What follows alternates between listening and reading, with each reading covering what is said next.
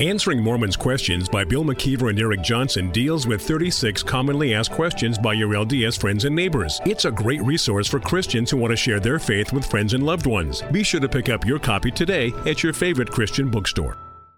Viewpoint on Mormonism, the program that examines the teachings of the Church of Jesus Christ of Latter-day Saints from a biblical perspective. Viewpoint on Mormonism is sponsored by Mormonism Research Ministry.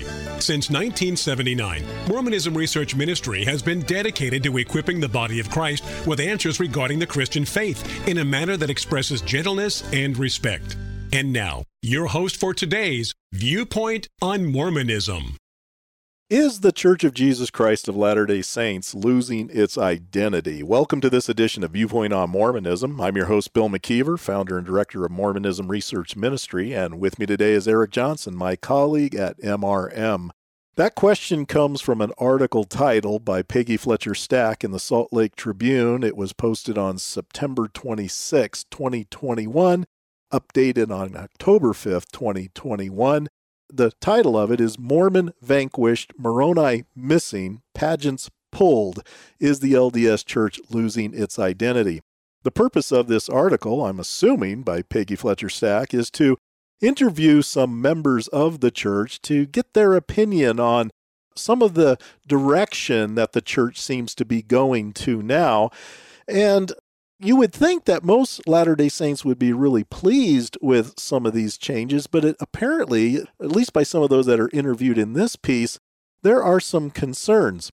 Now, one of those concerns was leveled by a man by the name of Ignacio Garcia, who's described as a BYU professor of history who grew up in San Antonio, Texas. And one of his complaints is that the church's move to be more home-centered is taking away from the community orientation that he liked as a younger member. What does he say about this? The church's push to become a, quote, home-centered, church-supported faith, end quote, has made everything even less community-oriented, Garcia says. The more we nuclearize the family, the more people we leave behind. Now, let me stop you there because I remember when COVID hit, there were some Latter-day Saints who looked upon Russell M. Nelson's trying to get the members more home-centered was actually quite, quote-unquote, prophetic, if you will, because now church members weren't allowed to go meet in their buildings, and they had to meet in their homes. And I remember at least one individual stands out who looked at this as being proof that Russell M. Nelson was a prophet because he was already gearing us to be able to take care of ourselves spiritually when COVID hit. Now, COVID even blindsided Russell M. Nelson. It wasn't like he had any kind of spiritual indication that that was going to happen, but it's interesting how these viewpoints can be so polar opposites. Mr. Garcia sees this move to be more home-centered as a negative. Why? Because as he sees it, it becomes less community-oriented. And that seems to be not only his complaint in this piece, but the complaint of others as well. Garcia sits on a local high council for the church and says members in his Utah County area are still struggling with the notion of ministering teachers or the Come Follow Me curriculum. Now, we should explain what that means. The church used to have what they called home teachers, and they were sent out to check up on members just to make sure that they're doing okay and also to educate them in doctrinal positions of the church. Apparently now they're using this word ministering teachers, and it seems like they've gotten away from the more strict doctrinal outline that they were using before. Mr. Garcia doesn't seem to like that, and it sounds like he also recognized that there's a struggle with this Come Follow Me curriculum, which, of course, Eric, you are going through that Come Follow Me curriculum, at least with the section that they're going to be learning in 2022 that has to deal with the Old Testament. And it's interesting, folks, we're learning very quickly that a lot of this curriculum really doesn't have anything to do with an in-depth study of the Old Testament. It has more to do with studying things that are really not in the Old Testament, such as the Book of Moses and the Book of Abraham. Mr. Garcia says he was a big critic of scouting when the church used it with its young men program, but at least the kids had a program. Now, he goes on to say what brought him into the church was a sense of community. And without that Mormon identity, I don't know that I would have lasted.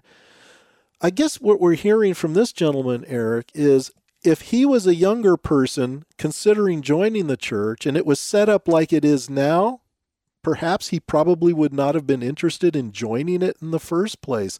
Then there's a subheading, looking for harmony, not conformity. And in this section, they interview a Black Latter-day Saint who happens to live in South Africa. Now, I cannot pronounce her last name to save my life, but her first name, I'm assuming, is pronounced Phumza. Her last name, and I'll just spell it, is Sixishe. This is what she has to say. It's almost impossible to build a global community that is not dominated by American culture. Americans still dictate how the church should change and when and how much of our culture can be tolerated and deemed acceptable within the church, she says. Some of the African voices in positions of power are obsequious, or if they have a strong voice, it is shut down. It ends up being a case of groupthink, which means even if the leadership is motivated to truly build a global community, they are not receiving correct feedback. Now let's look at what she has to say, because this is what I take from this statement. I get the impression that she does not really believe that her church is being led by revelation. Because if she really believed that, would it really matter to her that Americans are still dictating how the church should change and when, and how much of our culture can be tolerated and deemed acceptable within the church? I can understand her complaint, but it seems to me that she realizes that the white American leadership of the church are using their white American understandings in order to guide the church. She sees a problem with this. If it was really being led by revelation, should she be complaining about this? I would think not. But this is something that she brings up. But when she says that some of the African voices in positions of power, and there are more Africans getting into positions of power. At one time, they were only at best in the second quorum of the 70, which was a 5-year appointment. Now they're into the first quorum of the 70. We don't see any black members in the Council of the 12 yet, even though they've been allegedly allowed to be there since 1978, when the church reversed its position when it came to priesthood being given to those of black African heritage. But when she says that some of those voices of power are obsequious, when you look up that word, it means basically obedient to the point of servile. That's an interesting word that she used, because it gives the impression that she's looking at this as still we're talking about perhaps the white master, the black servant. Is that what she's referring to? I don't think this is meant to be taken as a compliment. Do you, Eric? No. But especially when she says, if they have a strong voice, it is shut down. Now, she doesn't give a specific as to what this really means to her or what example she's thinking of, but I don't think this is supposed to be taken as anything but a criticism of the leadership of her church. But then it goes on to cite Farina King, who is a Navajo. What does she have to say? Even in the United States, the church needs to expand its narrative and traditions. A lot of the cultures pushing Pioneer Day, for example, we're celebrating white Euro-American colonial settlers. Now, I've got to stop you there, because I have to express my criticism here, because when she brings up Pioneer Day, celebrating white Euro-American colonial settlers, it sounds like this individual has been influenced by critical race theory. I'm trying to be sensitive here, but when I look at the institution of Pioneer Day, I don't think when that was first instituted that the members were trying to celebrate white Euro-American colonial settlers. But that is our culture today. I think that's where we've gone. That's where I think her view, if it's grounded in critical race theory, of course, they're going to change history. This is what critical race theory does. But I get the impression that Pioneer Day was meant more to celebrate, of course, the coming of the pioneers from an area and time period where they were being persecuted for what they believe. And they left that area, and this was kind of like their Exodus, and Brigham Young, their Moses, leading them into the promised land, which would be the Salt Lake Valley. I just cannot agree with her that they were celebrating white Euro-American colonial settlers. I just don't buy that. But then we get to the subheading, Role of Music and Art, and in this portion, Stack interviews Christine Hoagland. She says, in the switch to the 2-hour block, there are fewer opportunities for singing together than there used to be, says the former editor of Dialogue, a journal of Mormon thought. I also strongly suspect that the new hymnal will be much thinner than the current one, and I feel sad that this part of our tradition seems to be dying. Well, let me stop you there because a lot of people won't understand that. We know that the LDS Church is going to be instituting a new hymnal. They've had this green hymnal, since the mid-1980s, and they came out with an announcement several years ago that they were going to be making some changes in this hymnal. And they were even taking suggestions from the membership as to what should be included in this hymnal. It remains to be seen what direction it goes. Are they going to incorporate more hymns or songs that those of us in evangelical circles like to sing on our Sunday morning in an effort to maybe make them appear more open-minded to those who profess to be Christians outside of the Church of Jesus Christ of Latter-day Saints?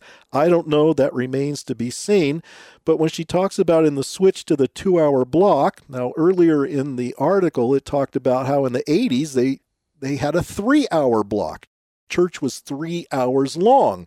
Recently, they reduced that down to 2 hours, and a lot of members seem to like that.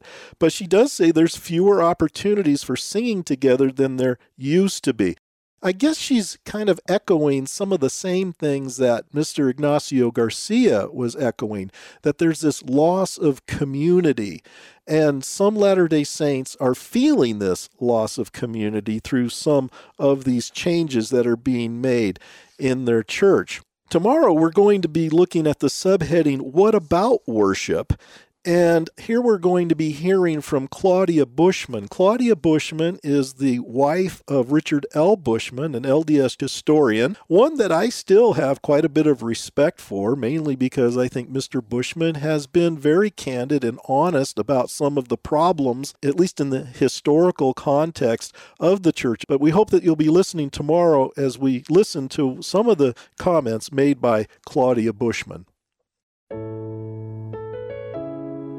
Thank you for listening. If you would like more information regarding Mormonism Research Ministry, we encourage you to visit our website at www.mrm.org, where you can request our free newsletter, Mormonism Researched. We hope you will join us again as we look at another viewpoint on Mormonism.